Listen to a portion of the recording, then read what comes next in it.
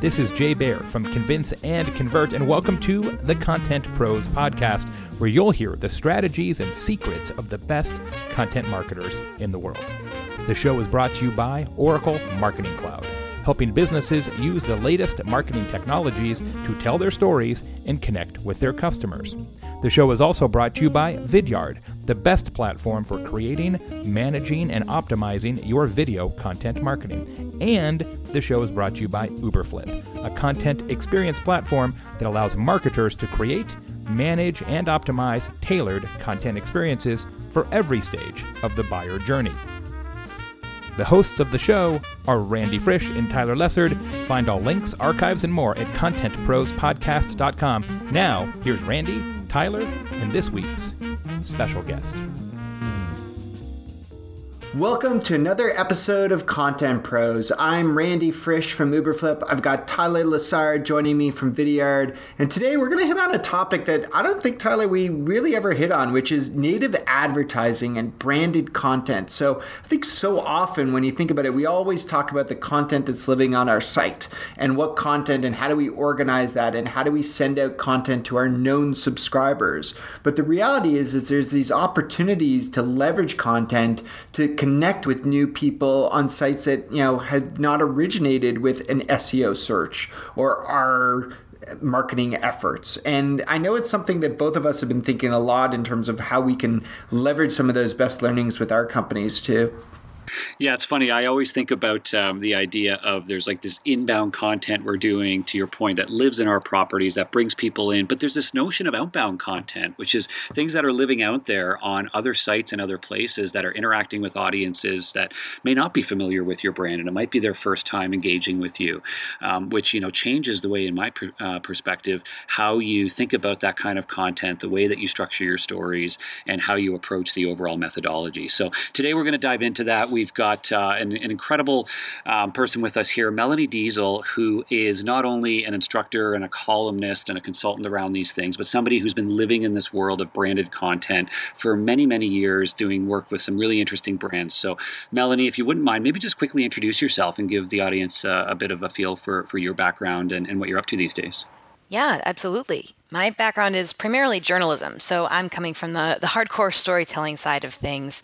And I started out at the Huffington Post, helping to build HuffPost Partner Studio, which is their in-house team that builds exactly the type of content you were just talking about, content for advertisers that's intended to appeal to a HuffPost audience and give them sort of an introductory experience of the brand.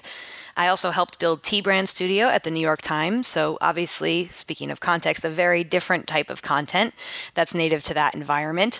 And now I work on my own as a consultant and a speaker, helping to teach other marketers and publishers how to use the tools and tactics of journalism for better brand storytelling. So I love the idea of really starting with that journalistic approach to your content. And I think it's something we do talk about, whether you're writing things for your own site or whether you're writing things for a broader market or for perhaps a news site or other places. So maybe tell me a little bit about that. Sort of how did that transition happen from journalism into taking this approach to marketing content? And what are some of those key themes you've brought from that world of journalism to your approach to content marketing? Yeah, absolutely. The transition for me was somewhat accidental. I was in that lovely position we've all been in at one point where I needed to find a job, and I was looking for ways to apply my skills, perhaps in a different area that I hadn't tried before. And that's how I ended up on the brand journalism side of things, or the brand content side of things. Primarily, the skills we were using were the same. So I was still trying to find stories hidden in data or hidden in experiences, trying to tell those stories in a compelling way that fits the context of whatever publication it happens to live on, and still striving to, create really informative content, trustworthy content, quality sources, all of that. So a lot of the skills that we're using are the same, whether it's in a marketing context or in the context of, editorial journalism like we're used to. So to give the audience a sense, sort of a tangible idea of the kinds of content that you've been thinking about and focused on, can you give maybe like one or two examples of, pieces that, maybe worked really well or things that you were proud of where you worked with maybe a big brand, maybe an unknown brand, to really deliver a strong storytelling message to an audience through maybe an interesting medium? And anything come to mind? Yeah, so when I was at the New York Times, as part of T Brand Studio, I worked in-house at the New York Times as part of the business and advertising department. And brands would come to us and say, we want to reach the New York Times audience. Here's at the basic level, what we're selling or what we're about. What kind of stories do you think the New York Times would be interested, or New York Times readers would be interested in that realm? So Netflix came to us when they were launching season 2 of Orange is the New Black, their show about women in prison. And our approach there was very much a journalistic one. We knew that our readers were skeptical, that they were very informed and socially active. So what we ended up creating was a 1,500-word long-form investigative piece about what is unique for women's experience of incarceration compared to men. And, at the basis, that's the family. Many women are primary caregivers, so their experience of incarceration is different. We had a 3-part mini documentary in there, infographics, all the high-quality multimedia content that we knew the New York Times readers were interested in. And what we did that was unique, I think, is tried to use very journalistic sources. So we were using government data to create our infographics. We were talking to researchers and prison reform workers and current and former actual inmates to speak to their experience. So the final piece was very journalistic in nature. And the reason we know that worked, not just for our own ego, but outwardly facing as well, is at the end of the year, this piece was in the top 2% of all the content that lived on the New York Times. So we know that we rose to the level of quality that our readers had come to expect from the Times, because that piece was performing just as well, if not better than, a vast majority of our editorial. So, the learning there was if you stay true to the standards of the publication that's hosting this brand content, then you're able to actually see the same kind of performance they see editorially. That's really interesting, Melanie. It's funny. As you were telling that story, I was trying to think to myself, okay, so who should be writing this content? Because I think one of the things that we often do when we write a piece of content is we start by taking the same type of writing style and same approach that we think about our brand having first and foremost. But to your point, in this case, where it maybe worked is it was written with the lens of how someone reads on the New York Times. So I guess maybe one of the key takeaways here is start by thinking about where this asset is going to appear. Yeah, absolutely. So in that case, I actually wrote the piece because I had the journalism background and I was in-house for that reason at the New York Times to help create these brand stories. Many publishers, especially national and large publishers, now have dedicated teams that they generally call a content studio, who their sole purpose, whether they're writers, photographers, videographers, designers, something else, is to help brands do that, to fit the context, to understand the voice, the tone, the aesthetic that is most native to that publication. So yeah, that's absolutely key. This wasn't a story about the plot or, the characters, but really a story about the essence of what the show is about, to help show readers instead of tell them that it was something they might be interested in, that it had implications for their life. Yeah, it's really interesting. I mean, I'm almost rethinking a lot of the things that I've done in the past where, I've been fortunate to have some of the posts that I write, appear, say, on Salesforce's blog or LinkedIn's blog. But I think what I usually do is I just write a piece of content that I'm passionate about, and then I say, okay, where can we get this placed? Right. Yeah. So, in Tyler and my world, that's more how we sometimes think of maybe the closest thing to native advertising. Tyler, I don't know, when you've written posts that have appeared in a guest way or your company has done so at Videoed, do you guys usually think about where that's going to live first? Yeah, it's funny. I mean, you're right. I think more often than not, we take the topic we want to explore, we write that, and then we figure out, does this fit on our blog? Is it something we can, pitch to others? But there certainly have been times where we, where we've created a piece that is really targeting a specific outlet, and we've often done that, say, with, with our CEO when we're writing maybe a broader kind of byline article on entrepreneurship or on culture and things like that are less specific to our industry. And, that's always been a great tact where we say, we're going to target, Inc. or again, Entrepreneur Magazine or CMO.com and try to align to what's happening there. And I think for those broader pieces, you're absolutely right. You have to think about the outlet, the readership, the style, and of course, like anything, do your research on what other topics have actually done well on those outlets that kind of give a good indicator of what that audience might be interested in. When I'm talking about native advertising, I make a lot of dating analogies because I think it helps people understand. In a way, you're asking a publisher to introduce you to their friends, right? I mean, you're kind of agreeing, letting a publisher set you up, so to speak, with their audience. And, the environment we're talking about where we create content and then try to place it is a little bit like saying, Saturday, I'm going to go on a date. We're going to go rock climbing. Now let me see if I could find someone to go with me. Instead of meeting someone, understanding what their interests are and then sculpting something, an experience to fit their interests. Both can certainly work. But I think when you're talking about a very targeted publication and, these are paid placements. So, if you're investing the time and money, you want to make sure that you're creating something that's really going to resonate with that audience that has an element of personalization to what they're used to seeing there, the experience they're used to having on that publication. So I'm curious in terms of the type of success that you described earlier, where, it became one of the most read pieces of content on the New York Times. When you're dealing with someone like Netflix, aside from, views and clicks, what other type of ways are they measuring ROI on these types of campaigns?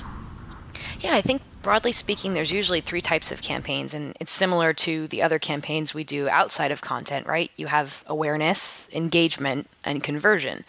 And content tends to work best higher in the funnel with most publications because we're not used to seeing product-focused messages when we're reading, the New York Times or Inc. or some of these other publications that you might be partnering with. So what's most native to those environments are, things that inform you, things that teach you something, content that, entertains you in some way. But you are actually able to focus more on the conversion end if you're working with a publication that normally has product integrations anyway. So an example I always give is you think about something like InStyle Magazine or Cosmo, which I know you guys probably are not picking up a subscription, picking up copies of those two. Come on, we have lives. We have lives. So, I will admit I've put that magazine on the treadway at the store. Not always with pride, but, you got to do it.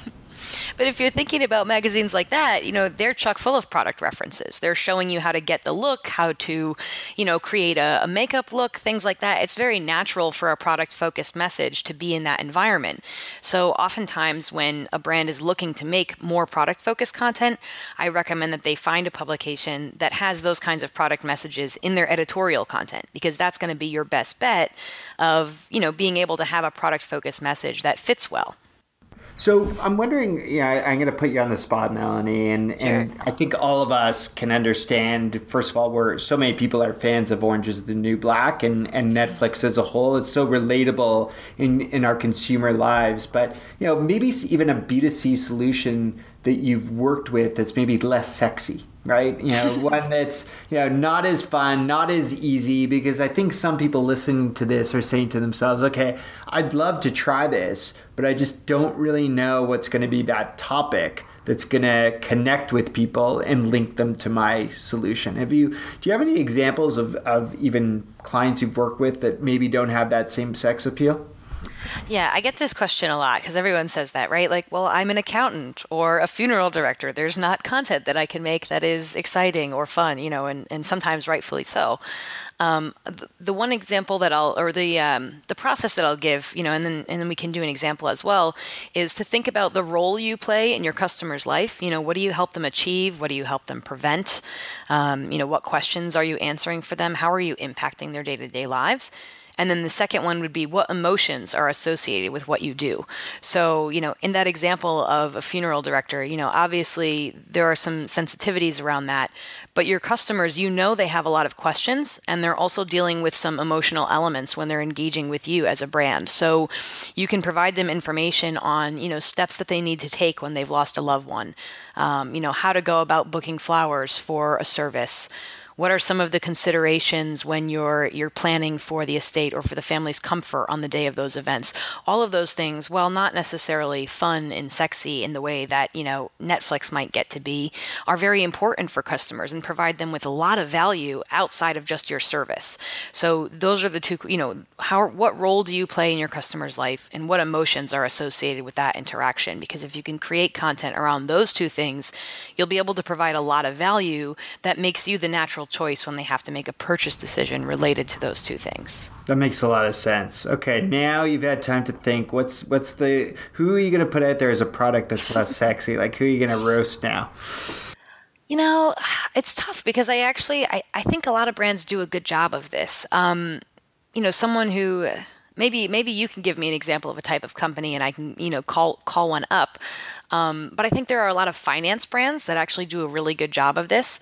So, you don't think on its face of a company like Amex or Bank of America or, Goldman Sachs as, a particularly lovable company or a particularly fun company. But they actually do an incredible amount of education when it comes to finance. And I think that's so important for that. That ad category in particular. People are very intimidated by finance oftentimes. And, something like a guide to planning for retirement or how to have a conversation with your spouse about managing shared finances, those things provide a ton of value to their consumers. Even if they're not, a fun, entertaining video that would end up being off-brand, they can be informative in that way and service their customers. I think that's great advice. We're going to take a quick break here on Content Pros, and we're going to be back with Melanie to dig more into native advertising. Hey everybody, this is Jay Baer from Convince and Convert, reminding you that Content Pros is sponsored by Uberflip, a cloud-based platform that helps marketers like you create personalized content experiences to showcase the content you've created. You, not IT, you can create engaging content hubs that your audiences will love. I use it all the time. My team uses it all the time.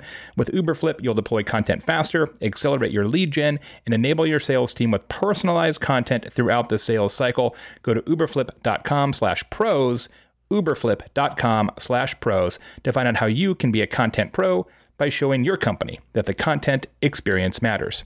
The show is also brought to you by my friends at Vidyard, the new generation video platform that helps you unlock the power of video today. Love Vidyard. Use it all the time. Super easy, interactive, personalized video experiences. You can boost your online conversion rates, track the true performance of your video content well beyond the view count. Visit vidyard.com today to see how you can use video to deliver better results across all of your marketing programs. Also wanted to let you know some super exciting news. We've just launched a brand new podcast, a companion to Content Pros. It's called Experience This. An unbelievable show all about customer experience and the brighter side of how companies interact with their customers. It's hosted by the amazing Dan Genghis and Joey Coleman. It's at experiencethisshow.com, experiencethisshow.com, or find it on iTunes or wherever you get podcasts. You are going to love it. Each week has several different episodes, lots of multimedia, really interesting show. It is going to be a barn burner. If you like Content Pros, you're going to love Experience This. Give it a listen, won't you? Thanks as always for listening to Content Pros. Now, back to the show. Welcome back to Content Pros. Tyler Lessard, Randy Frisch here, along with Melanie Deziel, talking about branded content and how to get interesting stories out there in the broader world, in media publications and online publications, rather than just focusing on your own website. Now, one of the things that is top of mind for me as I think about this is not just how to create that great content, but how do I get it out there? How do I actually either establish relationships with these media publications to get my content out there, or what are the mechanisms if I need to go and actually get placement as a native ad? So how do you approach that? How does the common business actually take those steps to getting their content out there and working with these media outlets? Yeah, in the case of big brands, who are working with agencies, it's usually through a request for proposal process. So those agencies or the brands directly are reaching out to publications that they feel they have an alignment with and, proposing that they work together. Obviously, there are budget conversations that need to happen because these are paid placements as opposed to, PR placements you might be used to on the free side of things. So if you're a small local brand, I don't want you to feel like this is unapproachable because, a recent study by the Knight Foundation publication showed that more than 51% of local news sites are now offering native ads as well. So there's a really good chance that there is a website, magazine, newspaper in your local market that captures your ideal consumer who has an opportunity for you to do some storytelling in partnership with them. So, that process is obviously going to vary by publication, but most often you can just get in touch with the sales team, the advertising team, the business team of those publications. Do a little thinking about who you think is reading some of your local publications. What are you reading? Who do you trust? And get in touch with them. You could usually find their contact information on their website in the contact page, see who the staff is and reach out. Let them know you're interested in some storytelling and see if there's an opportunity for you to partner. Obviously, their pricing is going to vary, but oftentimes you can have, a sponsored story with a local publication, for a 3-digit price tag or a 4-digit price tag, low 4 digits. So there's definitely something out there in your budget, in your local market. You don't need to stress about the fact that you can't partner with the New York Times or, some of these big these big publishers who are doing it at a much higher price point. Yeah, and I think what's one thing that was interesting that stuck out to me was that, again, we often think we have to write the content and then go out and try to get it placed or pay to have it placed. But it sounds like that's not always the case. You can, approach these media outlets without necessarily a story written and look for, is there an opportunity? And if so, you can work with them collectively to identify the topic and maybe even get it developed. Is that the case? Yeah, absolutely. Yeah. In many cases, these publications are going to have their own team or perhaps just some freelancers that they know and trust to understand the voice of the publication. And they'll certainly help you come up with something because, the real advantage here is that you do get that storytelling expertise. You get the insights into what the readers of that publication usually engage with so that you can create something that's going to be aligned with that. You can certainly go, the old school advertorial model. Hey, we wrote this, we're going to buy a full page ad and happen to put some words on it. But, the real key with native advertising is to make sure that it truly fits the context, both aesthetically and from a topic perspective with the publication that's playing host. And are there different types of, I guess, media and approach to the way people are using native advertising? Because I think about there's the traditional, written article and the digital version of that.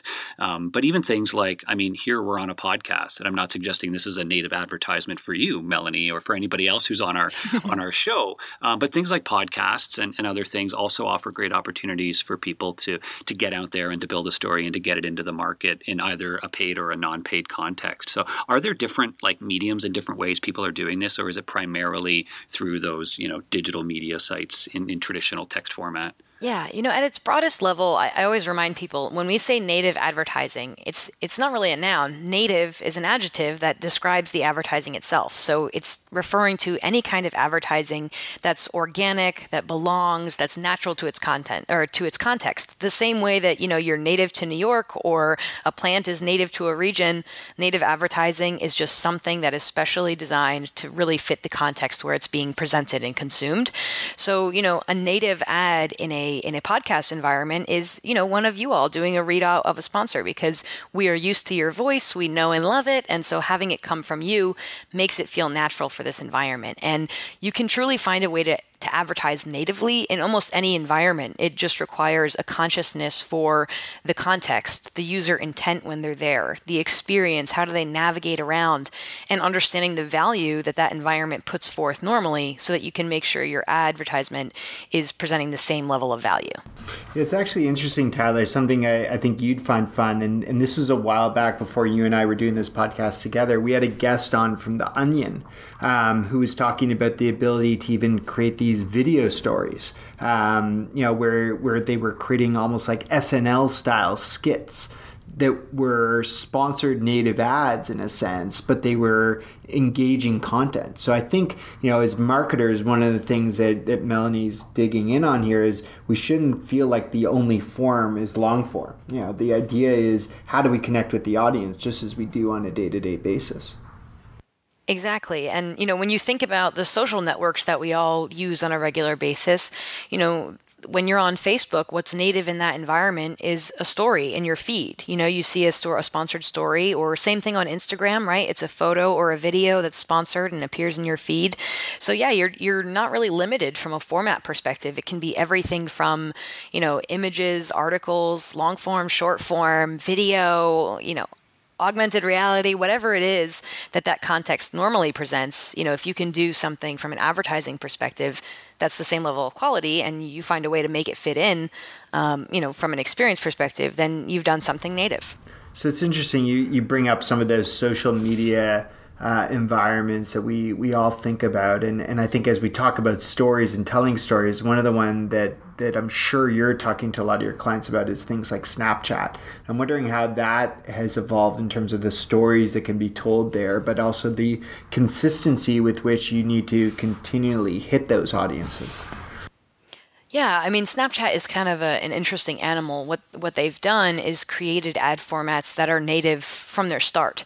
So without having to, you can imagine a world where there were regular pop-up ads or something that you might see on a mobile website. They didn't go that route. They tried to find a way to have the ads be vertical video content in the same way, that your content from your friends or brands that you follow might be.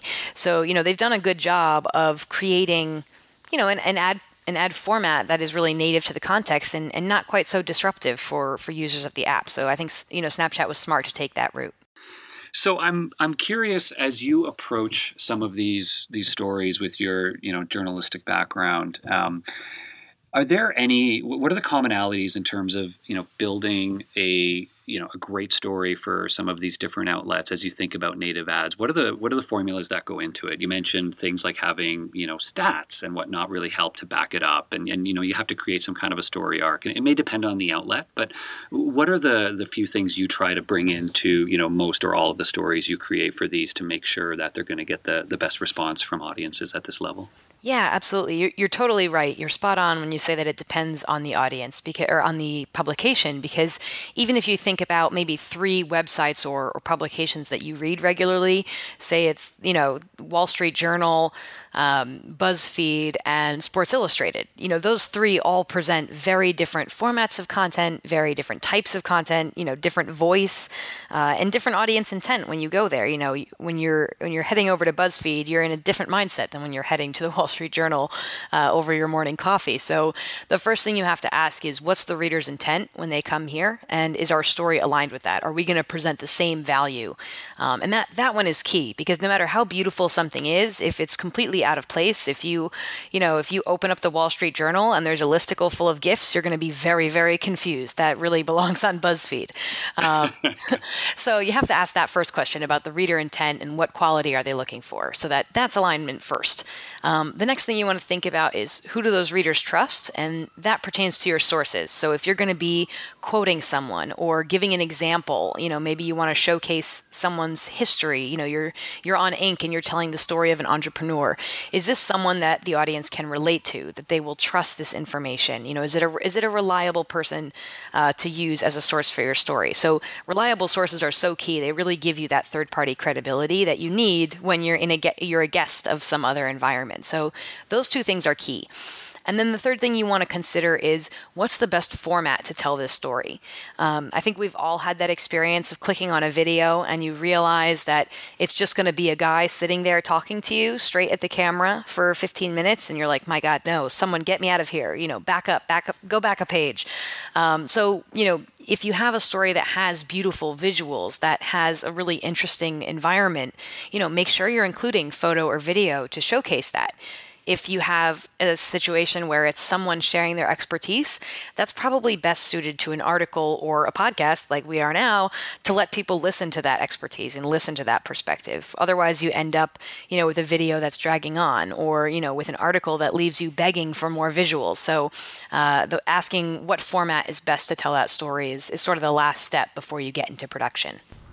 Very interesting. I love that framework, Melanie. And at the end of this podcast, we always get to know our guests, but I'm going to actually kind of transition 2 questions in one. One kind of like professional opinion, and then you're going to get to tell us like a little bit about you. So, what about the future of streams like Netflix, right? I mean, these days, I still think of Netflix as pretty pure, right? It's like ad-free. That's what I love about it. But do you see a world where content is also going to be able to be creeping into Netflix that's sponsored or native?